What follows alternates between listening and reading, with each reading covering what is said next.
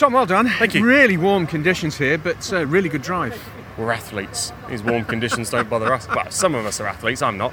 Yeah, very good result. I just said to Louise then, it just feels like we're just following Ash around at the moment every weekend. So we've got a bit of work to do, but I get the car feels pretty good. It's just tweaks and bits and pieces like that. But the trouble is down here, you only need a little, tenth or two, and it makes a big old difference. So yeah, we've got some work, but I think the car generally feels quite nice.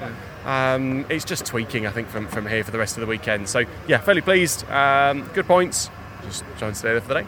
Was there an element as well where you thought there might have been an extra bit in it for you, but discretion being the better part of valour, banked the points? I mean, you always look at it, don't you? But fundamentally, this first race of the day is probably one of the most important ones, because it means that if it all goes wrong, you end up struggling for the rest of the day. Well done. Cheers, mate.